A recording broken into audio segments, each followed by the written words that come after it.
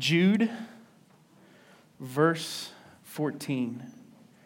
Jude, verse 14. If you don't have your Bible or you don't have a Bible, there should be a hardback black one near you. You can grab that and open up to the text with us. If you need some help finding Jude, if you go to the front of the Bible, there's an index, and you should find it easily from there. When you find Jude 14, go ahead and bow your head. I'd like to lead us in prayer. Father,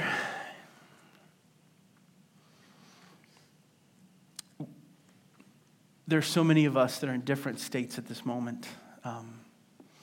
Some of us have been very busy because of the weekend. Some of us have tried to avoid the main roads because of the weekend, and so we're just glad we were able to make it this morning. Father, some of us are longing to hear a word from you. Some of us are just here because we're supposed to be. And God, I pray that you would warm the hearts of everyone here, that you would bring us to you. God, you are a consuming fire. And we are asking you to awaken our lives. Warm our hearts to where we see you for who you are. God, help us to see you in your majesty. Help us to see you in your might. Help us to see you as glorious, as the creator God, as the loving God, as the sustaining God, as the God who we want to bow down and worship. Father, help us see the depths of your love in the gospel of Jesus Christ. Help us to heed the warnings from Jude today. Help us to be discipled by his encouragement. And God, help us to love your mercy, to extend your mercy, and to stand steadfast in your mercy. Father, we ask you to speak, for your servants are listening. Open our eyes that we may behold wondrous things from your law. It's in Jesus' name that we pray. Amen. So,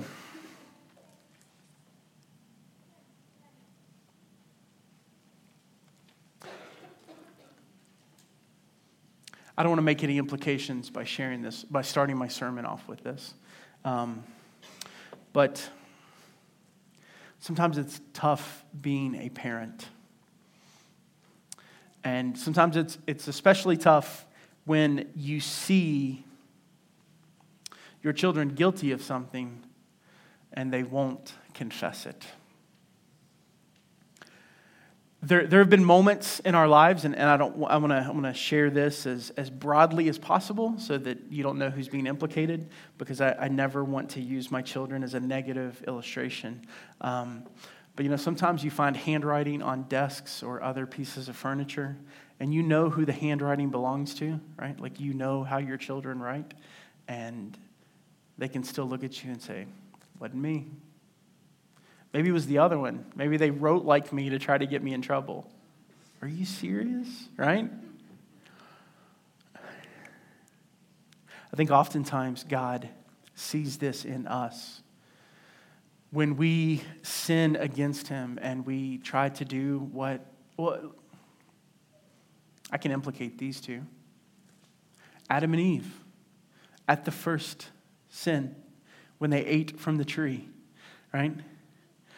Eve ate the fruit, but Adam was standing right beside her. And we know that because what did she do? As soon as she ate it, she handed it to him, and he ate as well. And then God comes to them, and he goes to Adam first because Adam was the spiritual leader of that home. And God says, "What happened?" And Adam says, "It was the woman you gave me." Right? So God goes to Eve. "What happened?" Well, it was the serpent. Right? There's a difference between guilt and shame, right? Guilt is, it's Guilt is when you've committed the offense and you know that you deserve judgment. Shame is when a culture or a people puts pressure on you to either not do something or to make up for something that you've done. We need to make sure that we understand that what Jude is talking about, what we have been talking about over the last few weeks, what we're going to kind of tie together today. We won't finish this until September 17th, but we're going to handle 2 paragraphs this morning. But Jude is not trying to shame anyone into anything. Jude wants us to understand that we are all guilty before God. All of us, because of sin.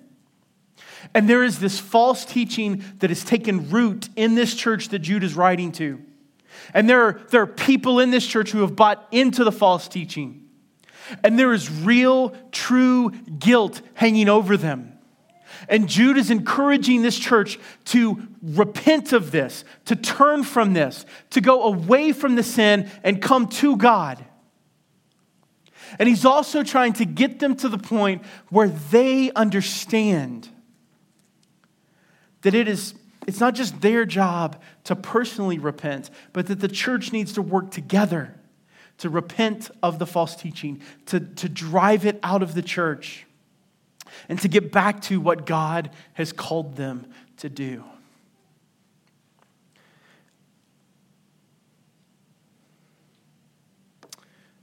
So let's jump into the text. Verse 14. Remember, these are the folks that Jude has been talking about. We've talked about them for the last 2 weeks. That they are bringing false teaching into the church. They're using it to try to get personal gain out of it. Last week, we saw where Jude compared them to, he compared them to some not good folks, right? He compared them to Korah. He compared them to Balaam. And he compared them to Israel when Israel rebelled against Aaron and Moses. And so he continues this teaching about these folks in verse 14. And he says, "It was also about these that Enoch, the 7th from Adam, prophesied, saying, 'Behold, the Lord comes with 10,000s of his holy ones.'" So we have to stop here and we have to deal with this. This is the only actual quote from another source that Jude uses in his letter. And it is a quote from a book that is not in your Old Testament. In fact, it's in a book that is not in our Catholic friends' Old Testament. It's from a book that our Jewish friends would say, yeah, it's an interesting story, but it's not scripture. This quote comes from 1 Enoch, and the only copy of 1 Enoch that we have in full is actually written in Ethiopian, right? That country in Africa that's sort of south of Israel. So we know that this book has existed. It existed during Jude's time. It probably existed in Hebrew and in Greek, but the only copy that we have is in Ethiopian. And this is the book that Jude decides to quote. And not only does he decide to quote it, but he says that Enoch, the 7th from Adam, prophesied, right? So he's saying that Enoch was speaking on behalf of God here. And so there's a couple things that we have to deal with. The first one is, why would Enoch quote from something that is not the Old Testament?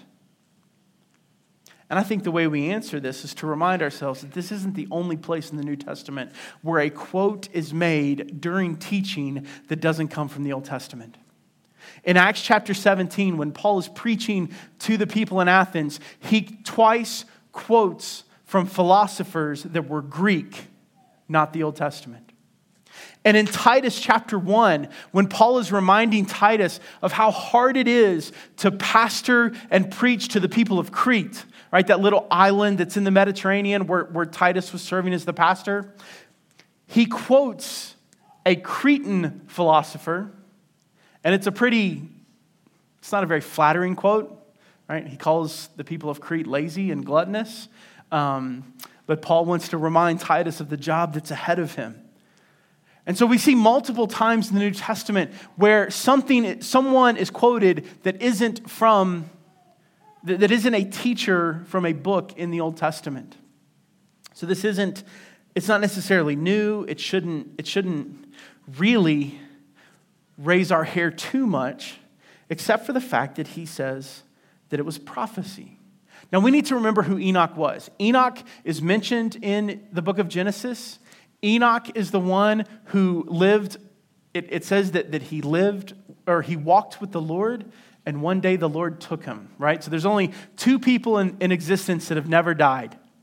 Enoch and the prophet Elijah. And so Enoch carried with him this spiritual status that was respected by the people of Israel. And of course, we don't know anything about Enoch except for what's mentioned in the book of Genesis. And so these books rose up that claimed to be the teachings of Enoch so that the people of Israel could know him better. And of course, the people of Israel did not consider these books a part of their Old Testament or a part of their scriptures, which became our Old Testament. And the church has never, Catholic or Protestant, considered First Enoch to be scripture. But Jude is trying to make an argument here. And he's trying to make an argument against people who question the authority of the Bible. And so some commentators think that maybe they held to the authority of First Enoch. Maybe they thought First Enoch was actual scripture. And that's a possibility, but we don't know that from the text. I think what Jude is trying to do is to prove that his enemies are wrong. And to do it not just from the Old Testament, which is what he's done the whole letter, right? By using these different examples from the Old Testament, he's proving that his enemies are wrong. And so here he goes outside of the Old Testament to show that they are off base. And so what does Jude quote from Enoch? Well, it starts in verse 14, but it continues into verse 15. And so here's what it says. Behold, the Lord comes with 10,000s of his holy ones. And so this is literally looking forward to Jesus' return with the angel army to do battle, what we read in the book of Revelation, to do battle against Satan and his army. But in verse 15 it continues, to execute judgment on all and to convict all the ungodly of all their deeds of ungodliness that they have committed in such an ungodly way, and of all the harsh things that ungodly sinners have spoken against him. So Jesus is coming with this 10,000s of holy ones, his angel army, and he's coming to do two things. The first one is to execute judgment on all. Now, don't read that word execute in some sort of retributive sense, like Jesus is coming to judge everybody and to bring hell and damnation on everybody. That's not what he's saying. When he says to execute judgment on all, it means that Jesus is coming to look at the fruit of everyone who's ever lived. And friends, it should confront our hearts. It should arrest our minds. It should bring concern, because here's the reality. You and I, we have not lived a life that can measure up. If it's only on our fruit, if it's only on what we have done, our thoughts and our actions will condemn us. You know this. But what makes us free is the blood of Jesus.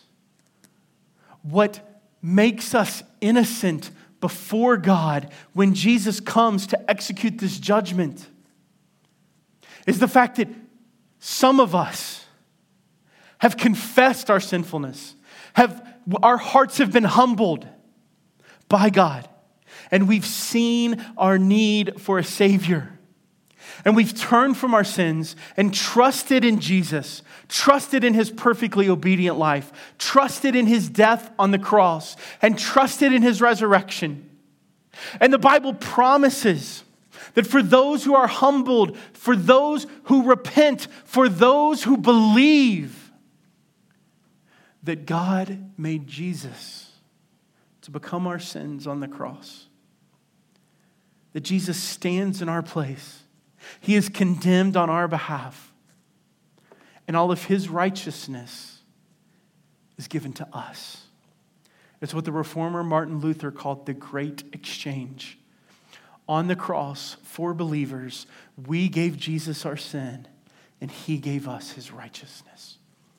So when we are judged for what we have done, when God comes to execute judgment on all, when he looks at you, Christian, he will not see your sin.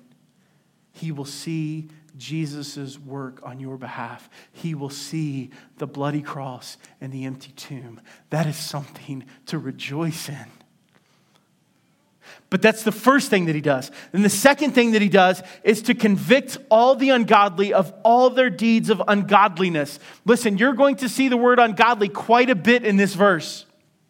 Do not miss the emphasis that Jude is making here through this quote from Enoch.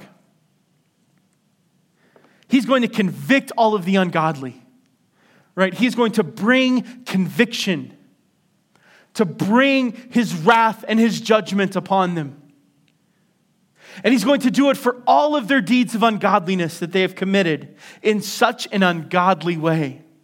And he's also going to do it because all of the harsh things that ungodly sinners have spoken against him. Friends, Jude wants the false teachers in this church, not our church, but in the church that he's writing to. He wants the false teachers in that church to feel the weight of this. That when false teaching happens, it is ungodly words being spoken about God. And not only does he want them to feel the weight of that, but he wants those that are following the false teachers to hear this and understand this.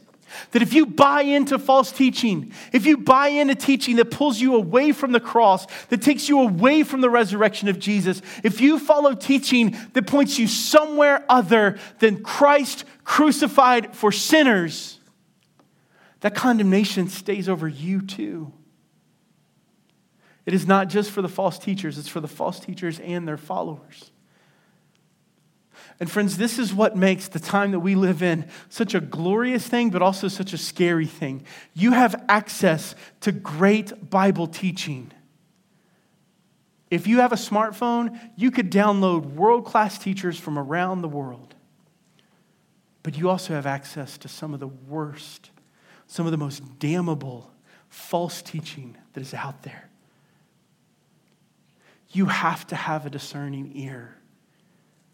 You have to know God's word so that you can hear teaching and say, this is good gospel fruit, or these are lies from the pits of hell. Friends, I cannot do that for you. You have to know. So we go to verse 16. And Jude, he doesn't want us to miss who these people are, right? He gave us a bunch of descriptions last week. He's going to continue the descriptions today. It's going to start in verse 16, but it's going to continue later on. And so he says, these false teachers, these are grumblers, right? They grumble. They don't joyfully follow Jesus. They find things to complain about. They are malcontents, right? They are not content with who they are and what they have within the kingdom. And on top of that, they don't want anybody else to be content either. They want to stir up strife among the people of God. They are following their own sinful desires because their heart is not captivated by the gospel. Their heart is captivated by sin. They are loud-mouthed boasters. Now, friends, I want you to hear me clearly here. It is not a sin to boast. It is a sin when you boast in something other than Jesus. Think about how many times Paul says in his Gospels that he wants to boast in the Lord. He wants to boast about Jesus. He wants to brag about his Savior. Do not forget what Jesus told us in his Sermon on the Mount. He said that we are cities set on a hill. We are lights to the world. We are salt for the earth. We are meant to brag on the Lord. But when the bragging goes from the Lord to us, like, look at how great I am, look at how smart I am, look at how well I serve, these are the problems. And they are showing favoritism to gain advantage.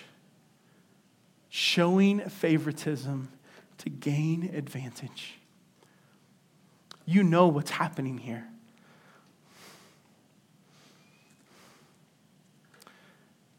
I'm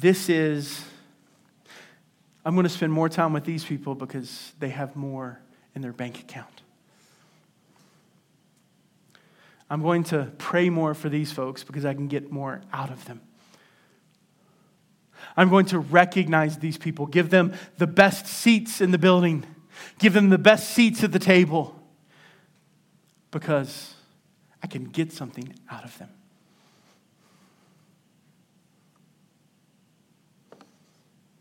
The first part of our main idea really begins here. If you're taking notes, you'll want to write this down. Jesus is bringing justice against unbelievers. Jesus is bringing justice against unbelievers. These people are going to feel the wrath of God. These people are going to see not the good parts of God's justice, but the scary parts of God's justice. Friends, each one of these descriptions should catch our attention. And they're going to do one of two things. They're either going to drive a wedge further between us and God, or they're going to pull us to the cross and say, thank you for what Jesus did. So we go to verse 17. Jude begins this paragraph with the word but. Some of the best moments in Scripture are when biblical authors write the word but. God's judgment is over evil people, but you must remember, beloved. Right? Friends, how often are we told in Scripture to remember? How often do the biblical writers say, remember who God is, remember what He's done, remember His promises? So Jude wants this church to remember. He wants them to go back to God's faithfulness throughout the centuries. And of course, he says, you must remember, beloved. I want you to notice how many times in this paragraph the word beloved and love is used. Because Jude wants the church that he's writing to know that they are loved. They are loved by Jude, and that's why he's writing this. The reason he's calling out false teachers is because he loves the church. And not only are they loved by Jude, but they are loved by God. The cross and the empty tomb are all they need to see to know God's love for them. So he says, you must remember, beloved, the predictions of the apostles of our Lord Jesus Christ. Now, it's important to remember with the word apostle, there's two ideas carried there, okay? An apostle is quite literally a messenger. And so I think Christians today have the gifting of apostleship in the idea that there are some of us that God has equipped for cross-cultural ministry to go around the world telling people about Jesus. But that's not the way that the word apostle is being used here. Jude is talking about the early leaders of the church. And we know there were requirements for apostles from the Gospels, from the book of Acts, from what Paul wrote. To be an apostle, you had to be a part of Jesus' ministry for those 3 years on the earth. And there was one special exception, and his name was Paul. Paul was made an apostle, not because he was with Jesus for 3 years, but because Jesus met him on the road to Damascus and called him to a special task. And so, I don't want to say that all people that claim to be apostles today are false teachers. That's not what I'm saying. But what I am saying is no one today should claim the title of apostle, okay? That is a title and a position that ended when John died, because he was the last apostle to die, all right?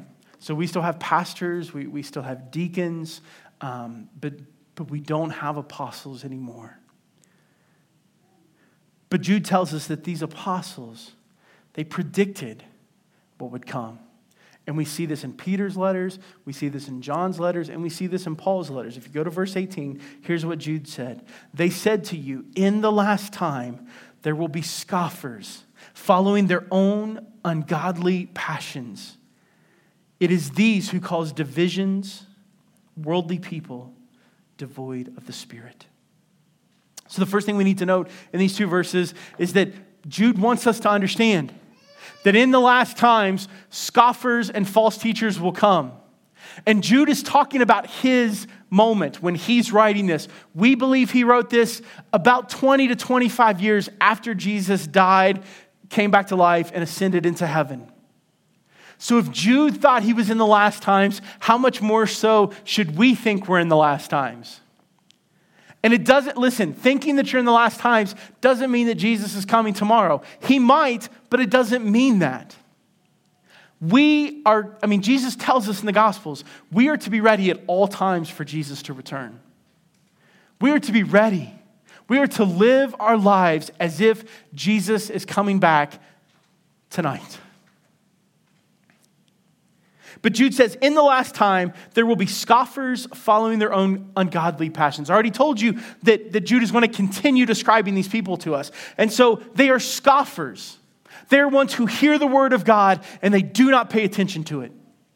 They are the ones that James describes in his letter when he says, some of you hear the word, but you don't do it. And you're like someone who looks in a mirror and then goes away and forgets what they look like.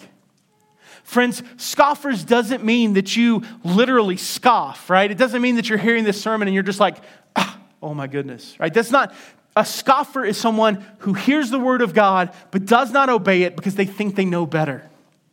They think they're wiser than God. They think they understand things better than the Holy Spirit who used men to write down these words. So they're scoffers. They're following their own ungodly passions. We've already connected that in the previous verses. It is these who cause divisions. False teachers cause divisions. It would be so much easier if we all stuck to the biblical truths that we see in Scripture. But we have people who don't want that. They want something else. And so they come in with their new teaching and they divide the body of Christ. They are worldly people. How many times does Jesus tell us in the Gospel of John, and how many times does John tell us in his letters? Do not love the world. He doesn't mean don't love your neighbors. He doesn't mean don't love your family members and your friends who are not believers. He means don't love their sin. Don't love the things that they love. Don't turn their idols into your idols. And then he says they're devoid of the Spirit. The Holy Spirit is not working in them. Remember last week when we talked about how these false teachers, they respond.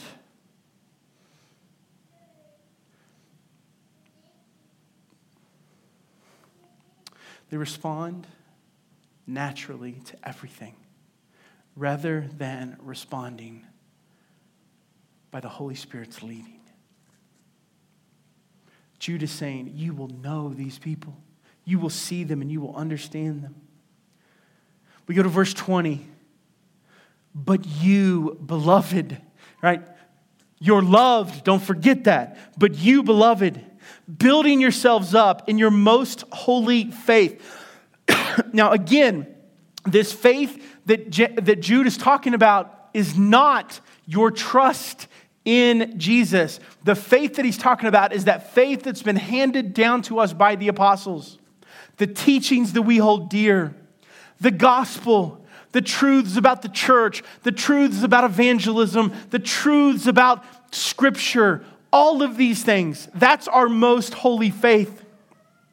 He says, build yourselves up in it. Use what God has given you in His Word and through the preaching of His Word and through the discipleship of the church. Use those things to build yourself up. Use what God has given you through His Word and through His people to give you a foundation, not just of your faith, but of who you are. And then he says to pray in the Holy Spirit.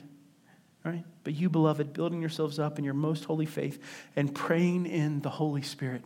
Now, I don't think we have to get super charismatic here. All right? I don't think what Jude is saying I don't think he's saying you have to speak in tongues or anything like that. I think he's saying what we've been taught all through the New Testament. That when you pray to the Father, you pray in the name of Jesus, and you pray by the power of the Holy Spirit. You come to God truthfully.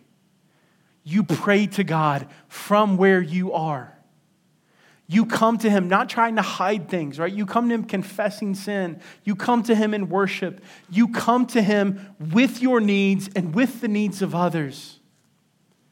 But you do it knowing that the Holy Spirit is in you, guiding you, and guiding your prayers. Knowing what Paul says in Romans 8, that even when we don't know what to say and we just groan, even then the Holy Spirit can interpret those things for the Father. That's what Jude is saying.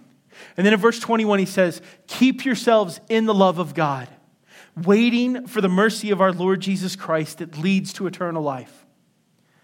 Right? Keep yourself. Plant yourself. Abide in. Do not move. What does he tell us to keep ourselves in? In the love of God. He's not saying keep yourself in the discipline of God or keep yourself in the law of God. He's saying keep yourself in the love of God. And the love of God is shown to us where? On the cross of Jesus. Keep yourself at the foot of the cross. Remind yourself of how much God loves you, of what He has done to save you from your sin. And he says to wait for the mercy of our Lord Jesus Christ, because this is what leads to eternal life. Now listen to me, friends. We believe, all right? We believe that when God saves you, He saves you. It is His work in your life. But we also believe that only true believers will persevere to the end. And so when Jude says, waiting for the mercy of our Lord Jesus Christ that leads to eternal life, he's not saying that you have to wait until your dying moment to see the mercy of God. What he's saying, though, is that His mercy in your life will keep you on that path. His mercy in your life will keep you faithful. His mercy will bring you to the end. And then we see this connection between Jude and Zechariah 3. We see where this talk of mercy and this talk of garments being stained and being saved out of the fire. Verse 22, Jude says, and have mercy on those who doubt. I love that. Friends, I know there are many of you who doubt. You doubt the gospel. You doubt the goodness of God. But you come to that place where you know that He's really all you got. And I know it's hard. I know it feels dangerous to doubt those things about God. But can I tell you that if you know that God is all you have, even if you're doubting, that's all you need, right? And so Jude tells us to have mercy on those who doubt. And then he says, save others by snatching them out of the fire. To others show mercy with fear, hating even the garment stained by the flesh. Remember, it's the work of the Lord in the high priest Joshua that keeps him out of the fire. It's the work of the Lord that changes his garments from stained to clean. And so Jude is not telling us here to go and somehow through our power save them and change them.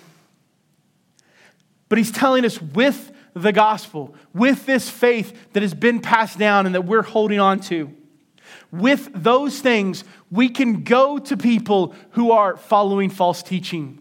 We can go to the unbelievers in our midst, and we can go to unbelievers outside of these walls in the community. And we can share the gospel with them. And through the power of the gospel, God will snatch them out of the fire. And he tells us to show mercy with fear. So we are merciful to sinners, but we still fear God. We do not come loaded with judgment and hatred to those who live differently than we do and think differently than we do. We come loaded with the gospel. We come loaded with mercy. We come loaded knowing that God saved us and he can save them. And there's nothing that separates us except for faith.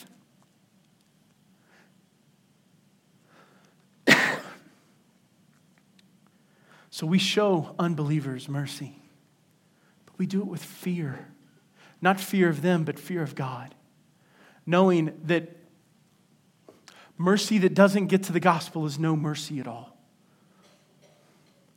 Mercy that says it's okay if you keep living in sin. God's really not that mad at you. That's not mercy. That's false teaching. So we extend mercy, but we do it with a healthy fear of God. And then he says this, and this is kind of the hard part to understand. But he says, hating even the garment stained by the flesh. Friends, not only are we to hate sin, but we are to hate things that lead us to sin. Remember what Jesus says? If your right eye causes you to sin, what are you supposed to do? Pluck it out. If your right hand causes you to sin, what are you supposed to do? Cut it off. Now, Jesus, thankfully, is using hyperbole, right? Or there'd be a lot of people without eyes and hands right now. But that reality that anything that leads us to sin is not good for us. Jude is calling us to kill some things in our life. Friends, if HBO is causing you to sin against God, cut it off. If there are certain friends who cause you to sin against God, take a break from them. If there are certain places or situations that cause you to sin, stop putting yourself in those places and those situations. A part of repentance is cutting off the sources of our sin.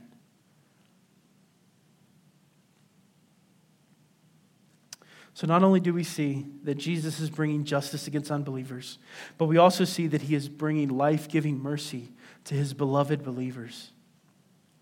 Life-giving mercy to his beloved believers.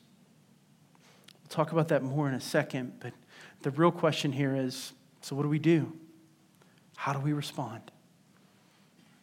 I think we respond with mercy and steadfastness. We respond with mercy and steadfastness. Friends, we need to fix our eyes on Jesus because he is full of mercy. He is full of life and he is full of love. Do not forget that he is the image of the invisible God. So when you see the way with those that are proud, he brings judgment and harshness. With those that are humble, he brings love and mercy and good news. Friends, the call here from Jude and from the life of Jesus is you need to humble yourselves under the mighty hand of God. Stop dancing around with pride. Stop being okay with not being okay. Humble yourselves before God. See your need for the gospel. See your need for Jesus. For those of you in here today, friends, that are unbelievers, or maybe you're sitting on the fence, your thoughts and your actions make you guilty. You know this. Your conscience confirms this. But your unbelief keeps you guilty. It's not just that you do the wrong things, you say the wrong things, and you think the wrong things. Because of your unbelief, you are separated from the source of life and mercy and love. You need to turn from your sinfulness, and you need to trust in the life, death, and resurrection of Jesus. Christians, we need to get really good at repenting of our rebellion, and we need to see our sin as rebellion. Stop calling them mistakes. Stop calling them hang-ups. Call them what they are. Cosmic treason against the Lord of the universe. Repent of your sins and trust in His merciful love. Know that He loves you and know that His love for you brings mercy. It brings not judgment, but grace. So mercy leads to grace.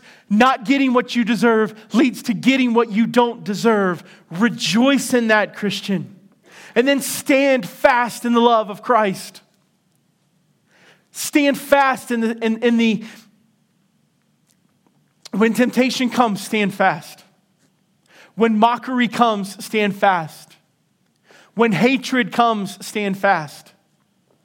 But don't stand fast in some sort of obligation that you have to God. Stand fast in the love of Christ. Plant your flag at the cross of Jesus. Church, let us be rich in mercy for sinners and doubters.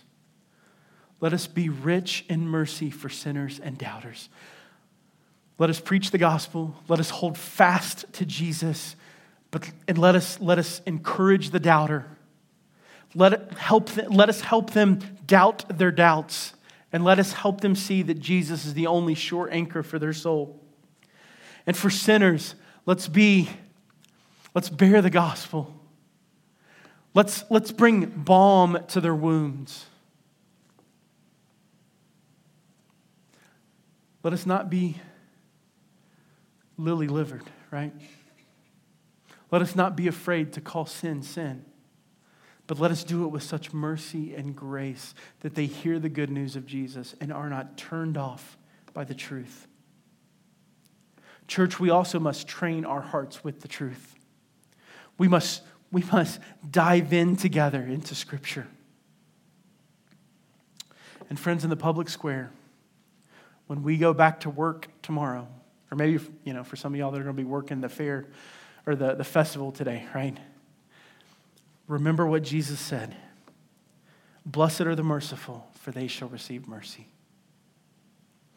Mercy givers are mercy getters. Live your life in the public square with mercy.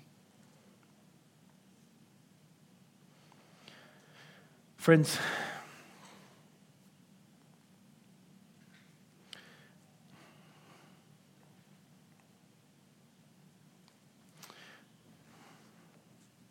we can respond to sin and sinful people in one of two ways, okay?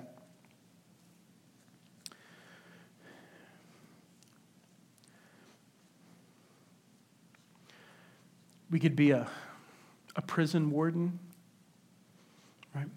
Who tells them, well, you've got to do this and this and this and this and this to make yourself clean. The only problem is they will stay in prison. So they can do good work after good work after good work after good work, and they will not find freedom. Or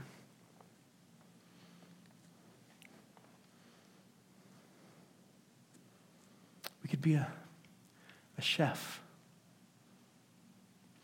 who puts before them a spread of the gospel and says, come and eat.